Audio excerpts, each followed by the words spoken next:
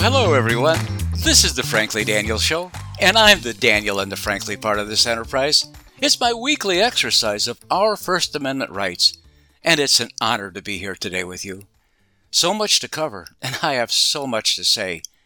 Your time is precious, and I appreciate it. So let's jump right in. Today's show's entitled, Our Problem Isn't Racism, It's Leftism. Right here, right now, and at the top of today's show, I want to express how delighted and honored I am to be part of the America Out Loud network.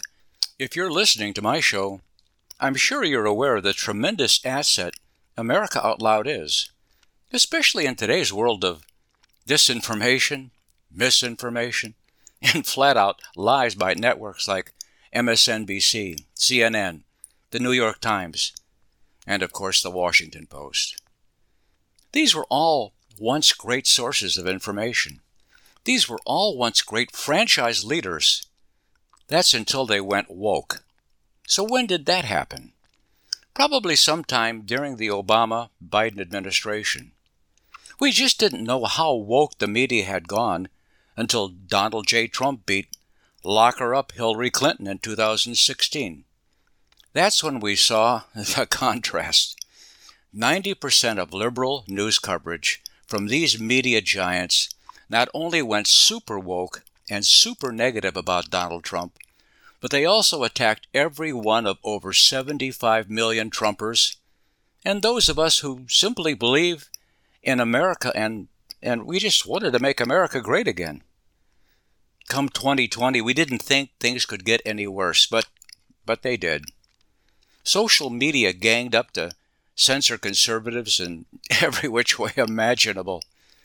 And I believe that Biden not only dishonestly won the election because of voting irregularities, and I'm being kind and just leaving it there, but because of America's short attention span and negative news. Most of the news Americans get amounts to little more than scrolling their phones for headlines. We're a nation run on headlines. Who bothers to actually read the stories below the headlines? I mean, who has time? We love the headlines that come with colorful pictures that are often placed with headlines to elicit an emotional reaction. All liberal media headlines are really psychological warfare, aren't they? They're always targeting some specific emotion. They never let the truth get in the way of their mission. This week, the New York Times ran an opinion piece entitled, There's no good reason you should have to be a citizen to vote. That's actually the headline. There's no good reason you should have to be a citizen to vote. That makes perfect sense to me, right? I encourage you to look it up. It ran in the July 28th issue.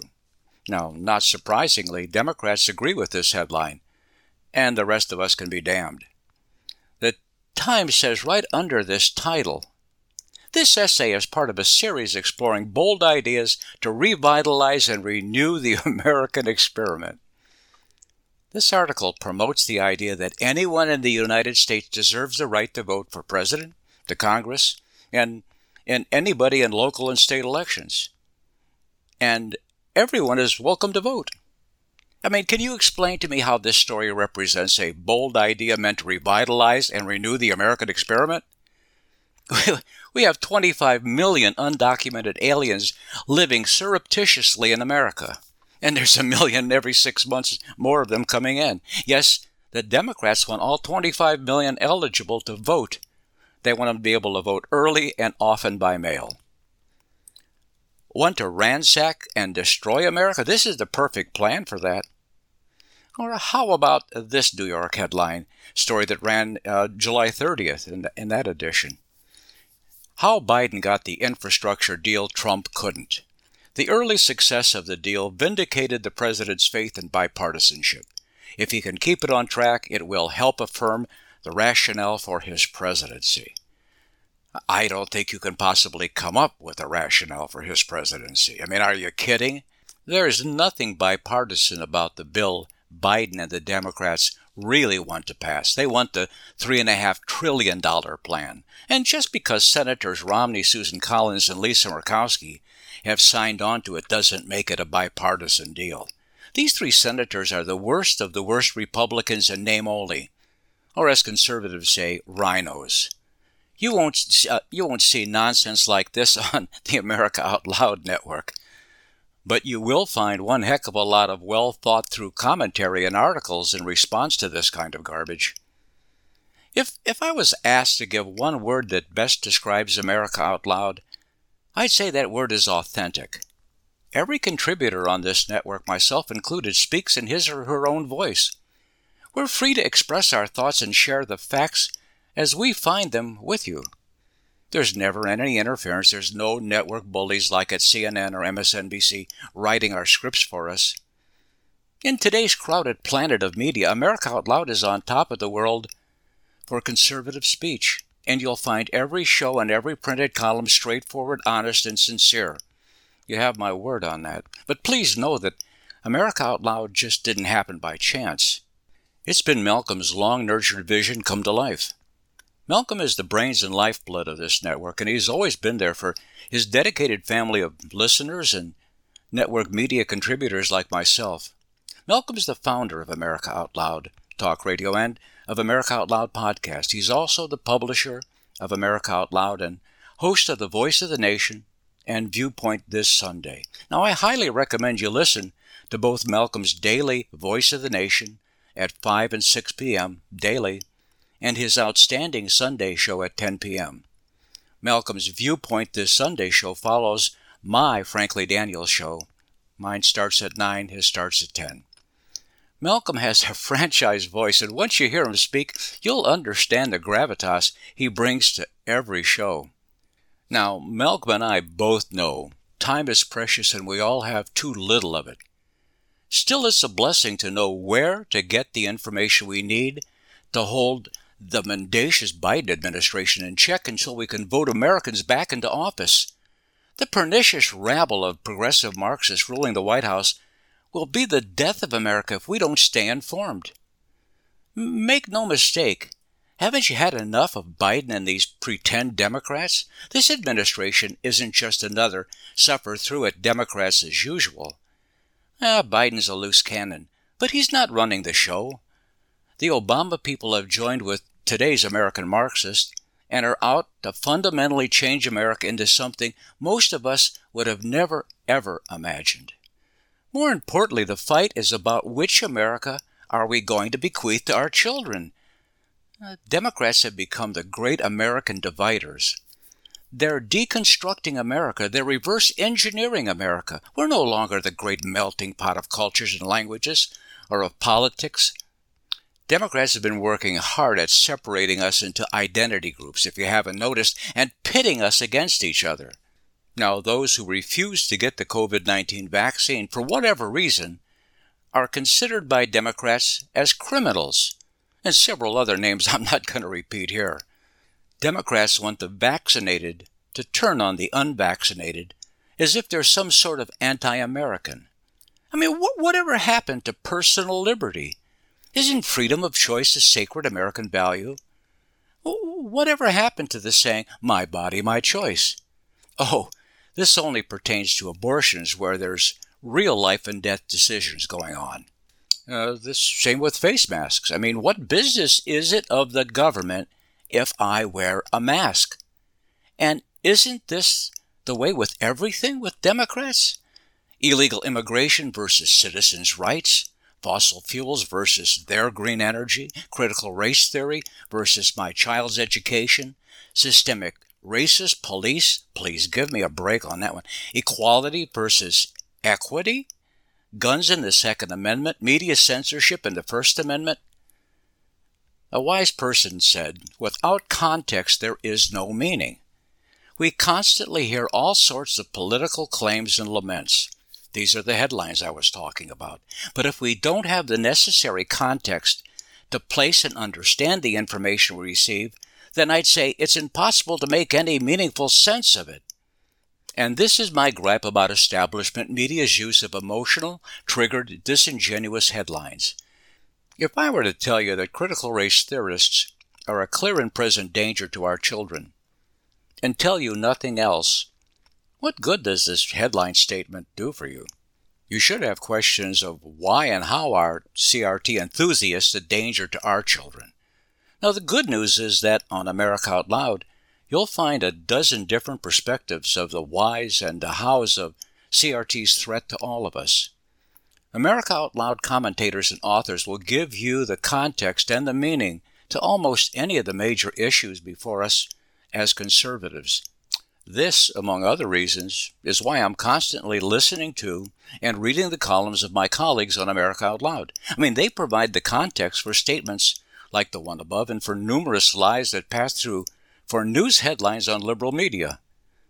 Now, it's my experience that when I discuss topics like critical race theory with those on the political left, all I get from them, if anything at all, is goofy statements like, "When I see racial disparities, I see racism."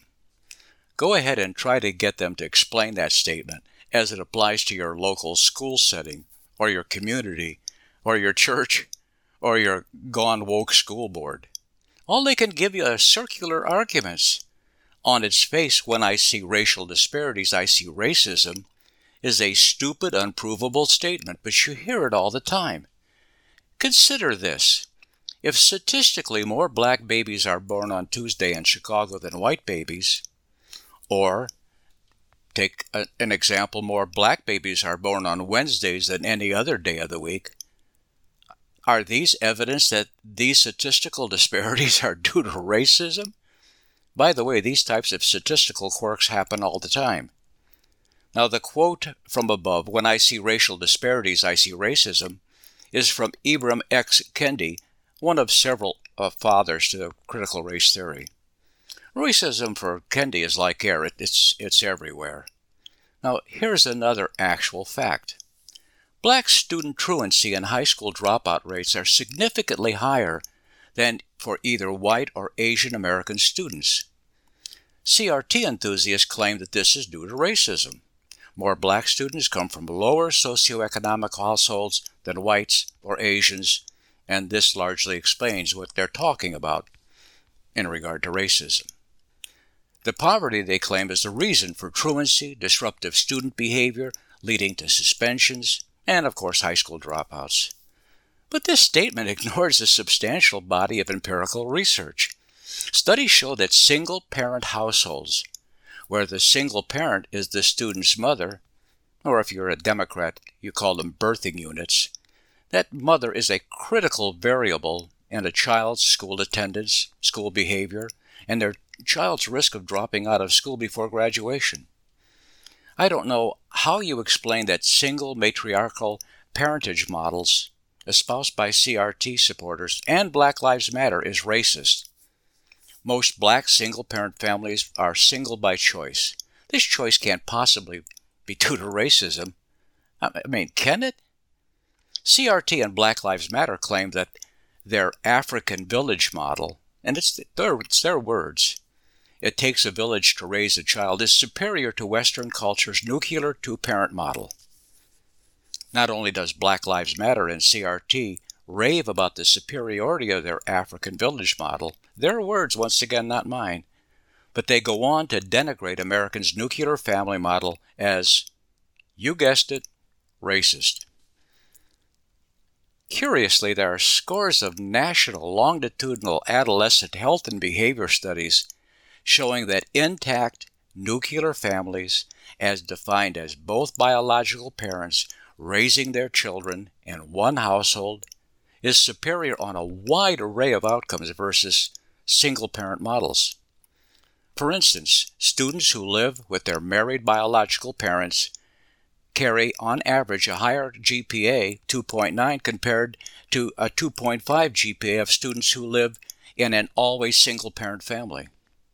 In fact, nuclear family intactness is one of the greatest positive influences on high school graduation rates and many other positive student behaviors.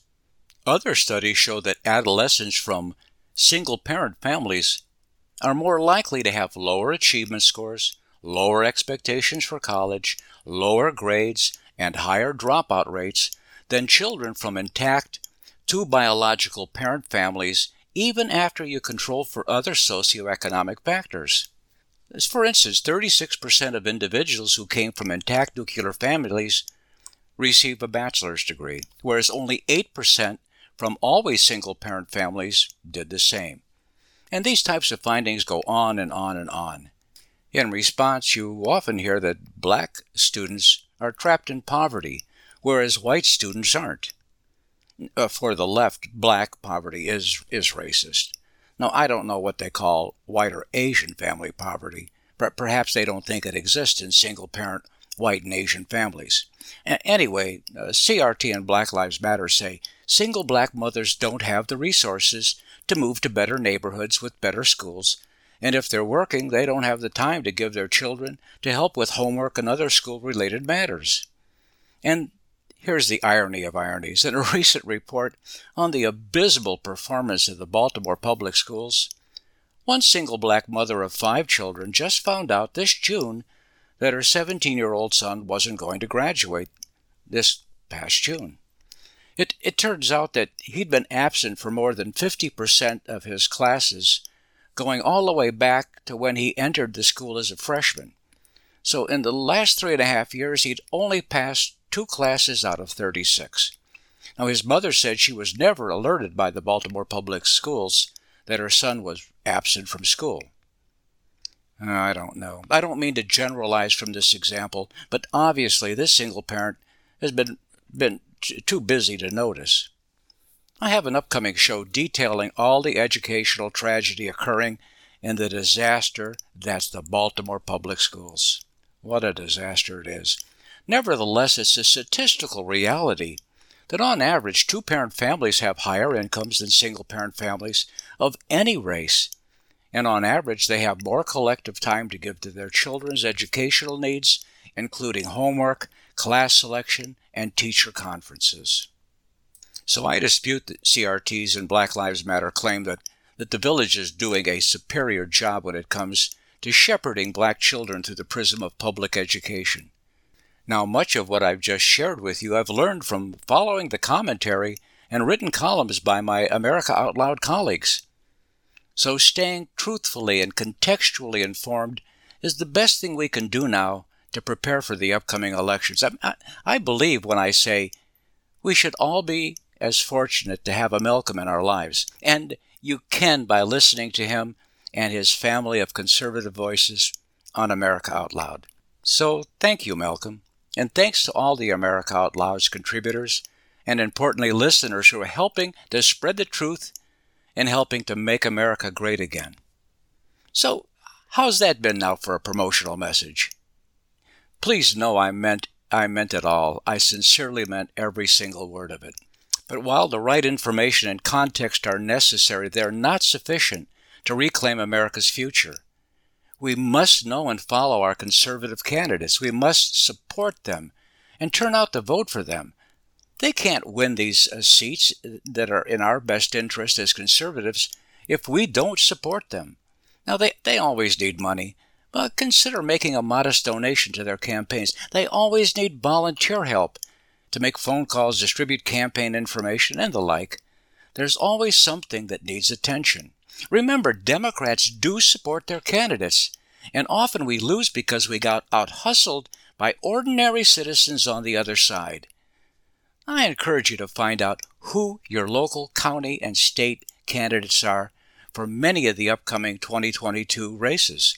It's never too soon to start looking for who's running for offices in your state legislature. These state house seats are critical to maintaining your state's control of state laws and legislation. A Republican House and Senate legislature here in Florida has made all the difference these past 24 months of COVID hysteria. I can't imagine having lived the past 2 years in New Jersey, New York, Michigan, or California. How about the candidates running for your congressional district's House seats? Now, I live in Florida District 13. That includes St. Petersburg, Largo, and Clearwater. I'm backing a candidate named Anna Paulina Luna. Anna is an authentic conservative and an outstanding campaigner who'll be running in Florida's largely Democrat-controlled district this 2022. But she's got an excellent chance to win this time because, among other things, the current Democrat in the district's House seat, Charlie Crist, is going to run against Ron DeSantis, our current governor. Now, Anna lost in 2020 to Charlie Crist, who's currently a Democrat, who was Florida's Republican governor in 2007 to 2011. Mr. Crist won this House seat that he's in 2016, 2018, and 2020 because the Democrat Party largely helped him finance his re-election campaign, and Charlie's been in Florida politics since Moses parted the Red Sea. Also, more than 90% of incumbents win re-election, just as a matter of fact. But he's been nothing short of a Pelosi rubber stamp on every vote in Congress. Let me bend your ear for a moment about Florida politics. Charlie Crist is all about Charlie Crist. I'm sure you have politicians in your district who are pretty much the same. Well, why do we keep re-electing these people? They don't stand on principles or values we share. So many of them are just rubber stamps for the Democrat Party's leadership, the leadership of Nancy Pelosi and Chuck Schumer. These two clowns are so afraid of the radical progressives in their party that they've moved so far left that they've moved one more inch further. They're going to fall off the edge of the planet. Well, back to Democrat Charlie Crist. Now, Charlie lost the Republican Senate primary race in 1998 to Bob Graham. That's back when Charlie was a Republican. Now, Charlie found his way into Florida's Department of Justice as its Republican Attorney General from 2003 to 2006.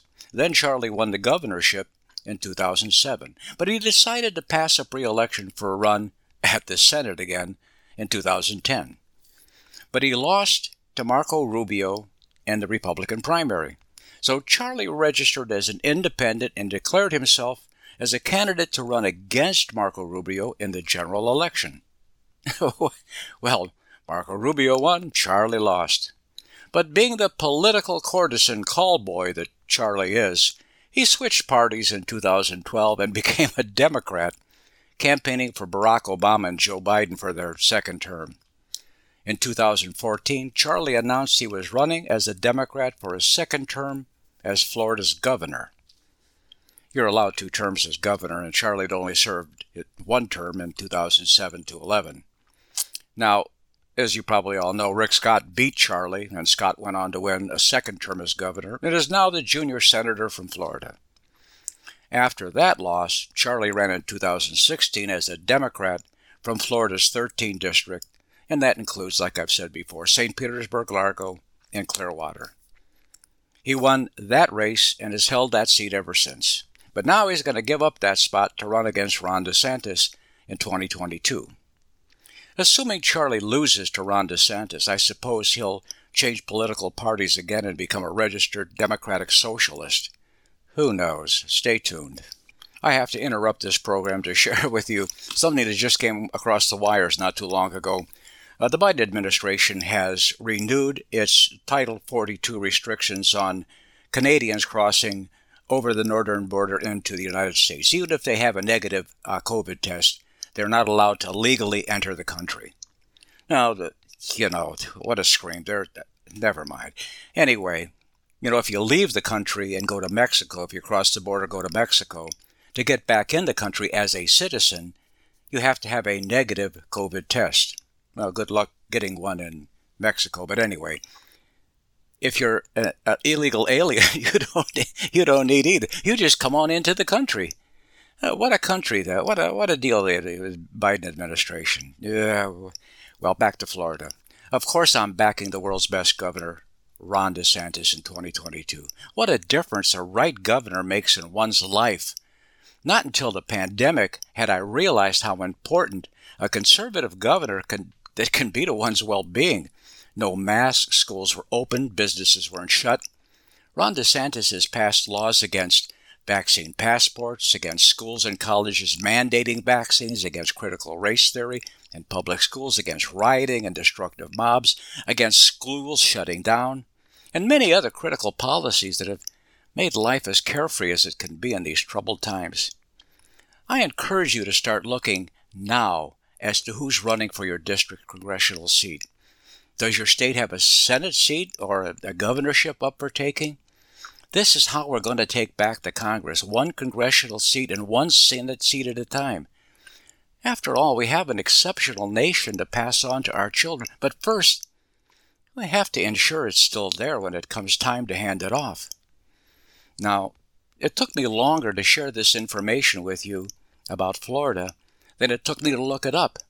So I know coming up to speed on the races in your area is not going to take you an awful lot of time. So please get involved.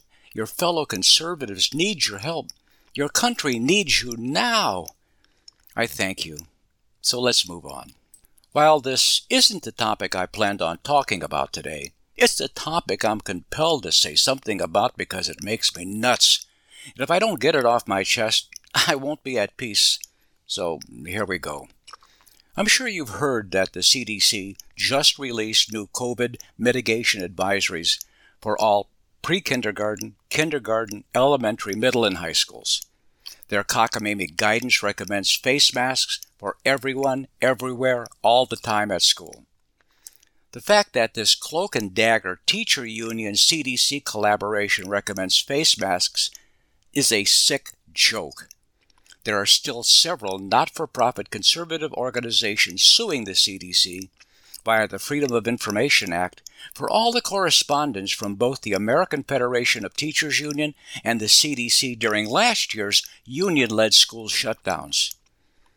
Per usual, expect every school district to mandate masks out of fear they'll be sued if, perchance to dream, someone comes down with a bad case of COVID and they can somehow prove it happened at school.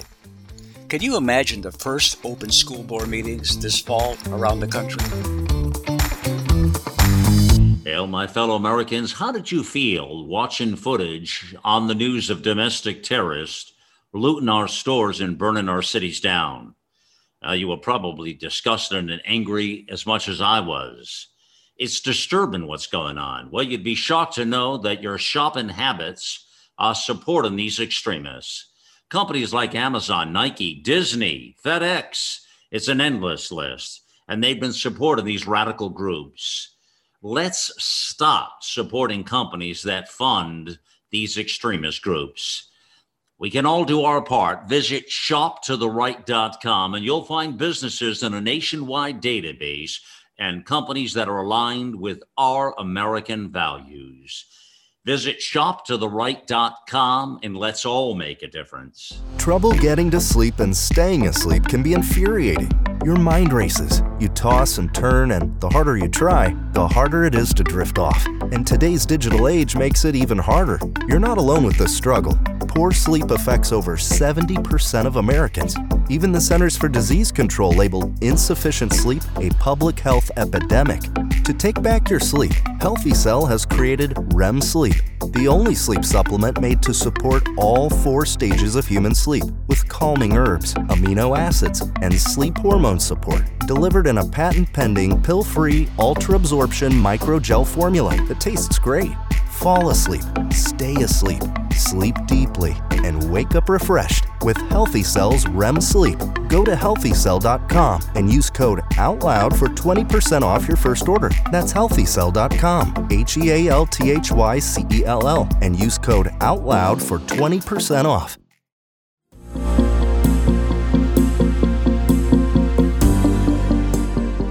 There was a time when Americans could rely on the Fourth Estate. Well, in these challenging times, the media is both reckless and complicit. AmericaOutloud.com. Top analysis from leading experts, articles, podcast, video, and 24/7 talk radio.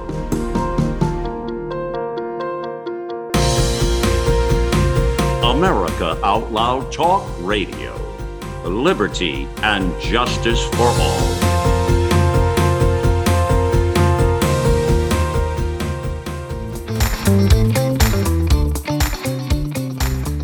Greetings and hallucinations, and welcome back to the Frankly Daniels Show. As I was about to say, the teachers' unions have signaled they hope schools will open this fall.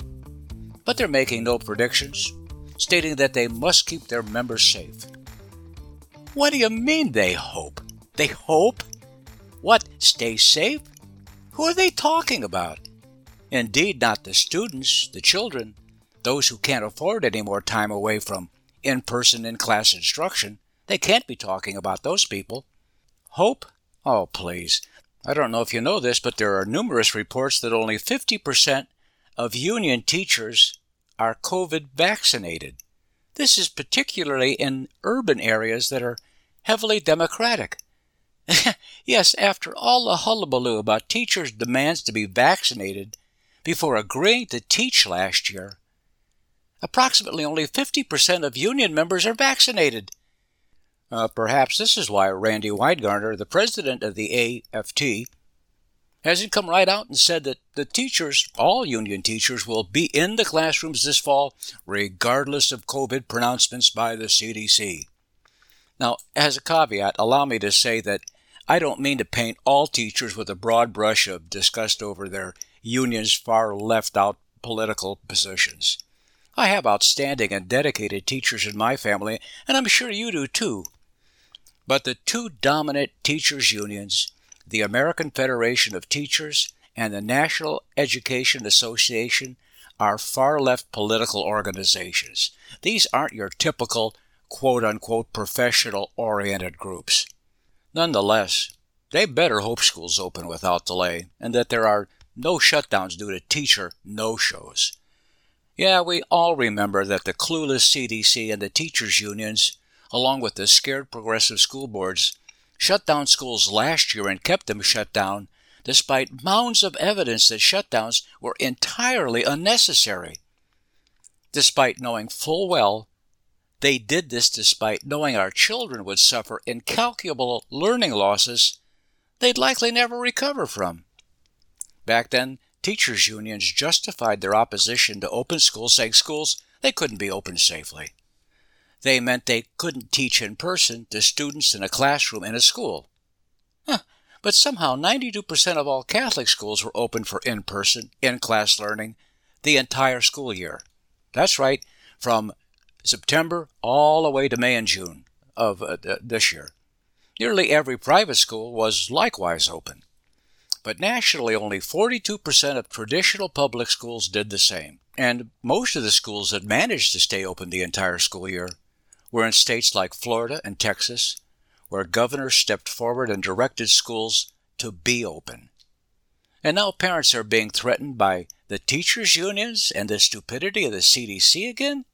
I mean, to even hint that there could be school closings or delays because of the Delta variant of COVID-19 is incredibly irresponsible. It's really unbelievable.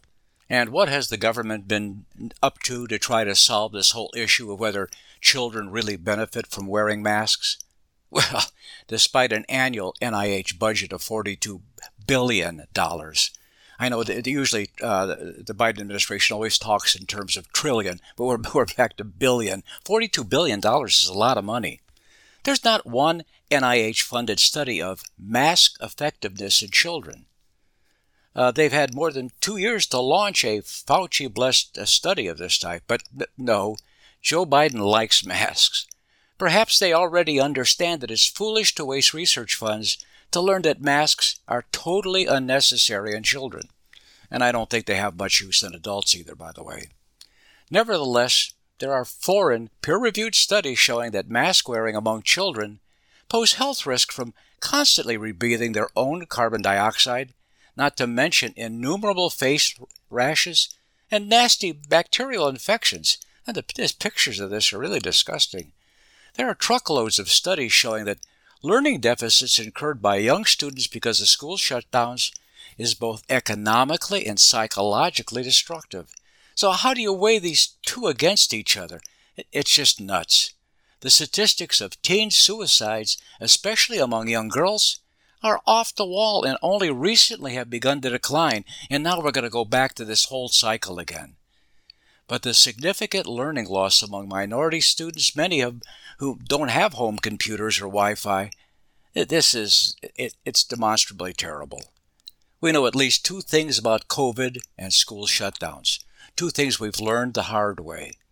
First, kids are not at risk from COVID-19 or the Delta variant, and we know they aren't effective vectors to spread these viruses.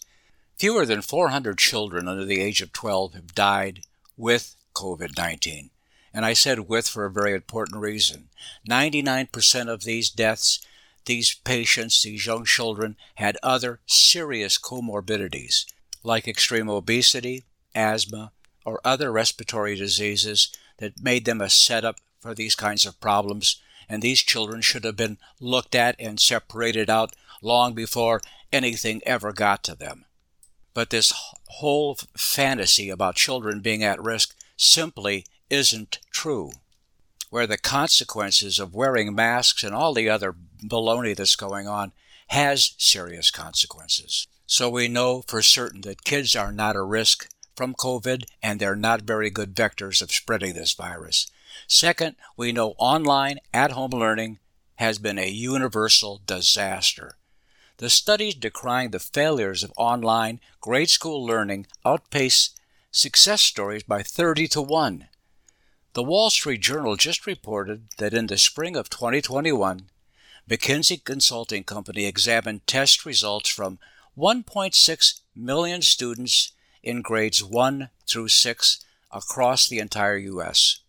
They then compared these test performance statistics with similar students' pre-pandemic scores. Surprise, surprise, they found that pandemic-era children were on average about 4 months behind in reading and 5 months behind in math. And McKinsey researchers said this was putting a happy face on the results. They were conservative in their estimates, believing the deficits are far more significant. In citing this study, the Wall Street Journal says that teachers' unions were the leading architects of last year's school shutdown calamity by first refusing to return to the classroom, then refusing until they were all vaccinated, then insisting on watered-down schedules. And as I've already reported, it appears that they're about 50% of union teachers went ahead and got vaccinated. McKinsey also reported that most students could attend school at least part of the time by the end of the 2021 spring semester, but due to union demands, the return sometimes amounted to just a few days or hours of in-person in-class learning every week. And there's more crushing news. McKinsey found that children in majority black schools ended the school year a full 6 to 7 months behind in math and reading on average. Students in schools where the average household income was below $25,000 were 7 months behind in math and only 6 months, though, in reading. Wow. This is nearly a full academic year. We already know from national data that only 35 to 40% of 4th and 8th grade students in public schools are even proficient in reading and math scores at those particular grade levels.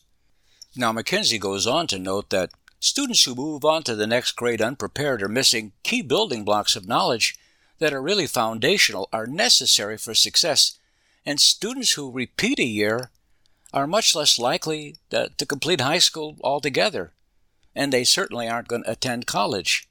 The high school dropout rate among minority students was already a growing problem before the pandemic.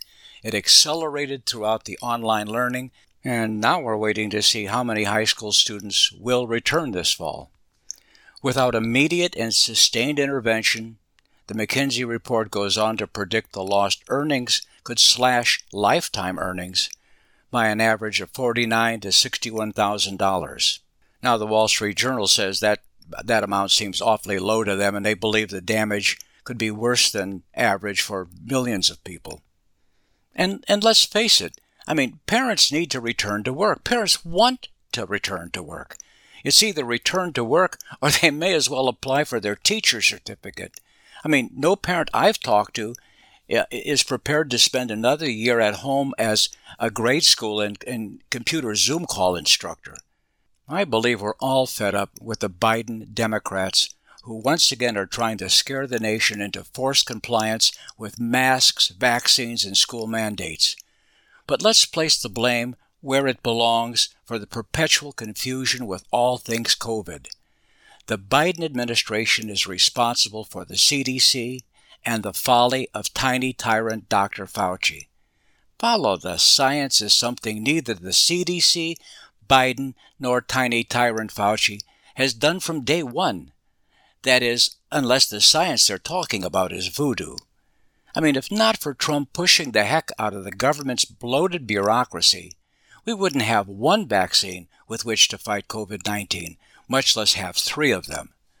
The same vaccines that Biden and Harris said they weren't going to take, and then became such believers that they're trying to mandate vaccines on everyone.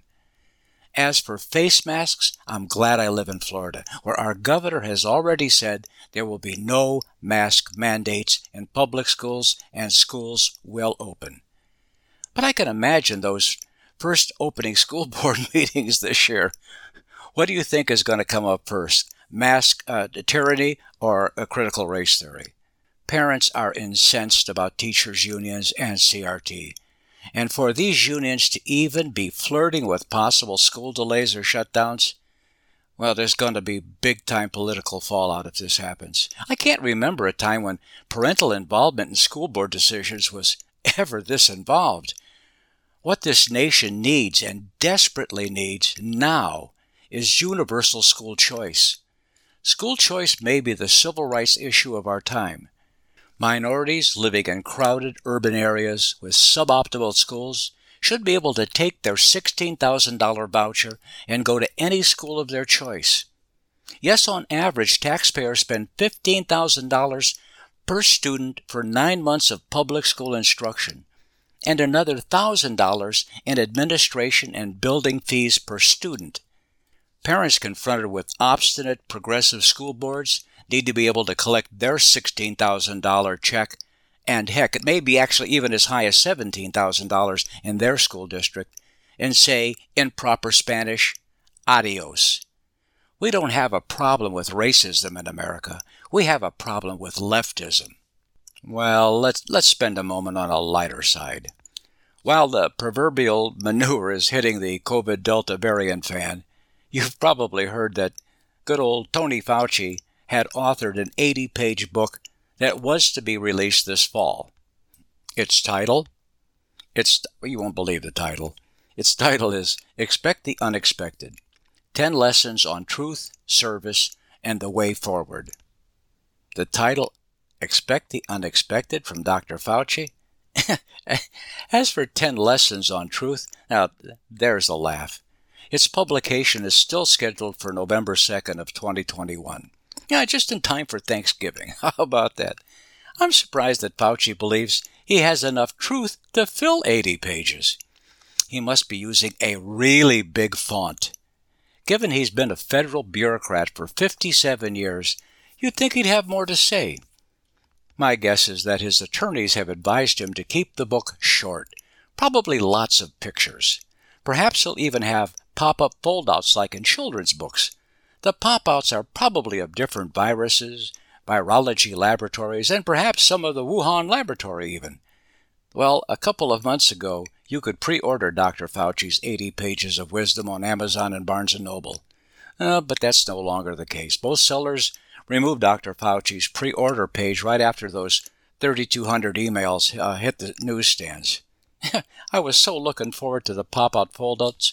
Alas. Well, finally, let's talk about today's topic.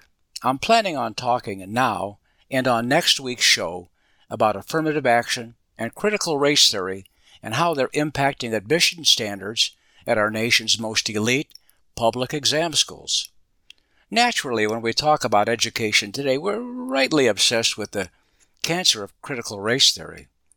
It appears as if it's metastasizing across all public school domains, not only creating hostile race relations, but also distorting reasons for academic performance failures among our African American and Hispanic American students.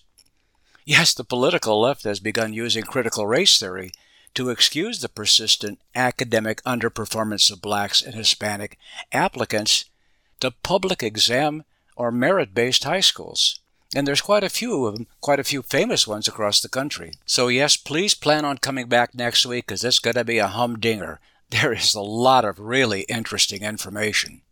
Next week, I'm going to highlight how the relics of affirmative action and of how critical race theory are playing out in the fights over who gets admitted to our most elite and prestigious public exam schools.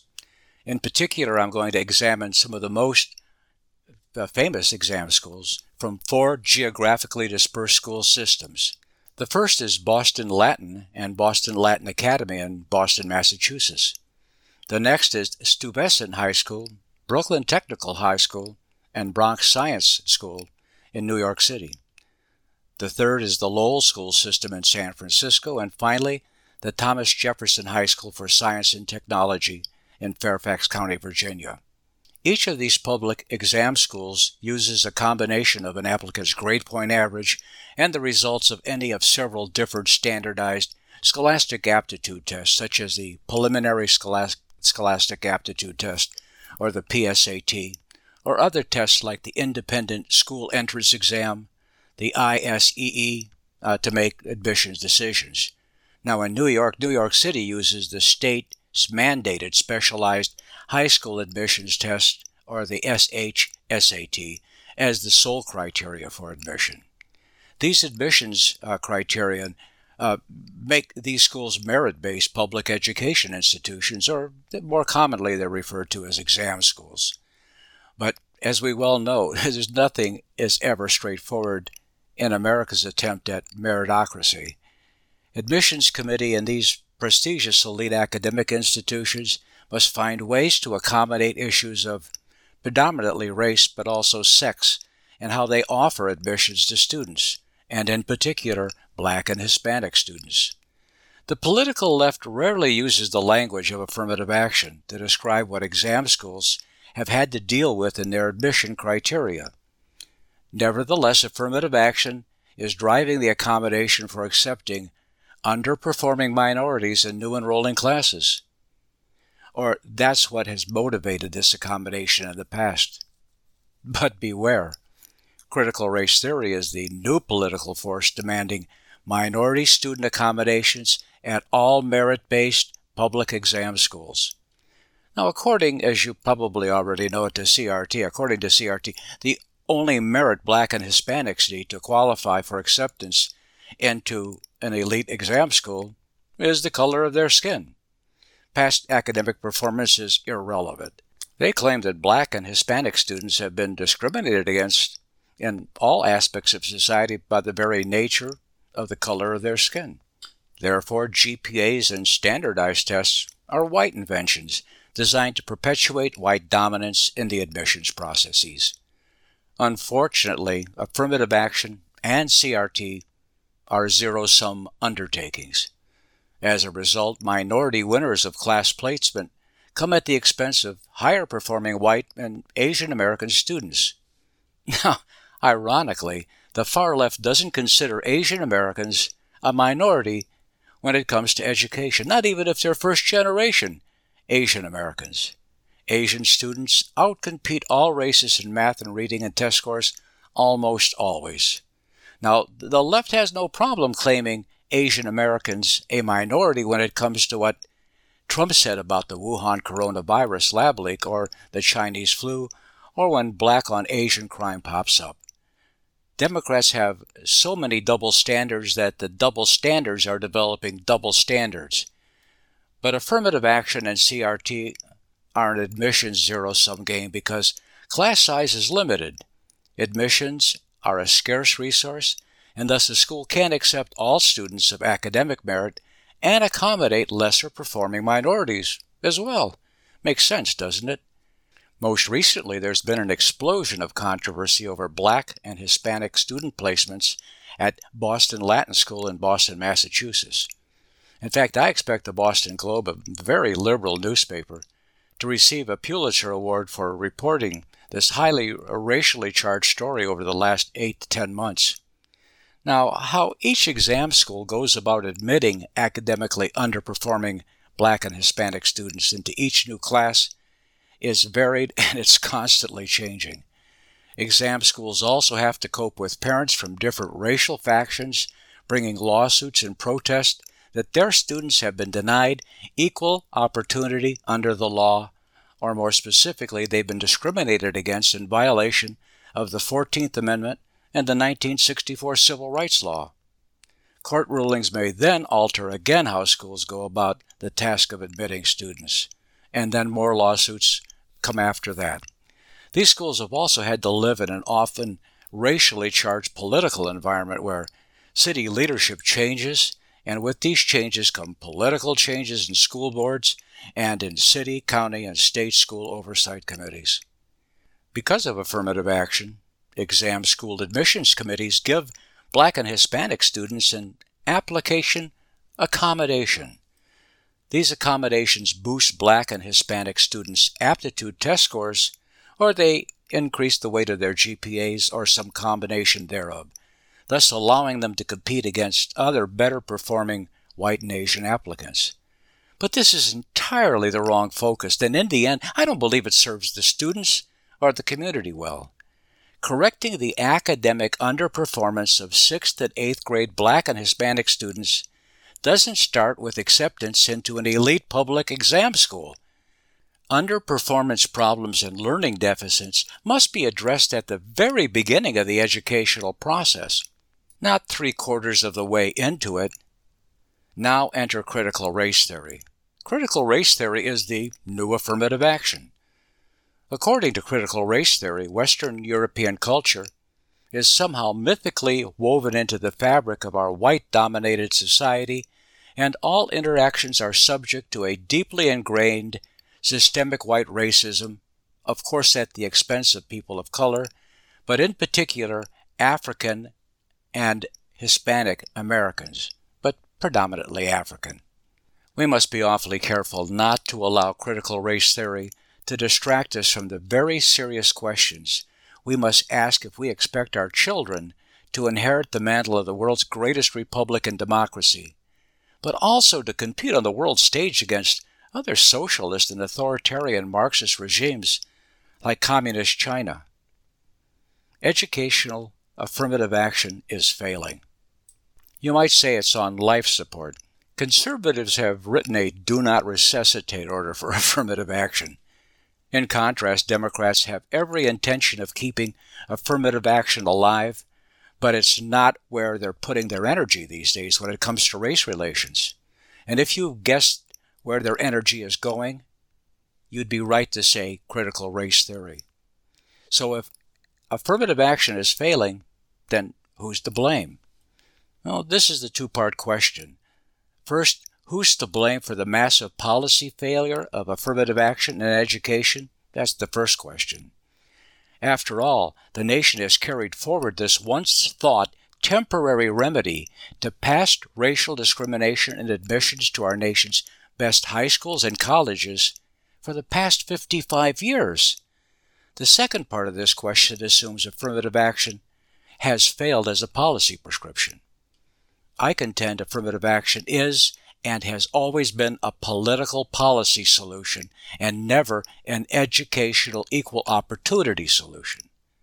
Suppose affirmative action was about improving schools in impoverished, under-resourced urban schools and encouraging American nuclear families to raise their children. In that case, affirmative action could have genuinely attempted to support minorities gaining meaningful access to the nation's best high schools and colleges. Now, I say meaningful because giving a minority student 200 extra points, or as in the case of Harvard College, giving Black applicants 230 extra points on their SAT scores, or in the case of high school, their pre-high school PSAT exams, or having school teachers padding grades of minority students to raise their grade point average, that's not a kindness I'd want for myself or for my children. Eventually, a child's deficits will come out, and unfortunately, this often sets kids up for failure when they attempt to handle the coursework at their new school that they're simply not prepared for. If there's anything affirmative action has proven, is that you can't correct learning deficits at the 9th grade by boosting the scores of a student's PSAT test or padding their GPAs. Likewise, awarding minority applicants hundreds of points on top of their PSATs doesn't make them automatically that many points more capable in algebra, chemistry, or reading proficiency at any grade level.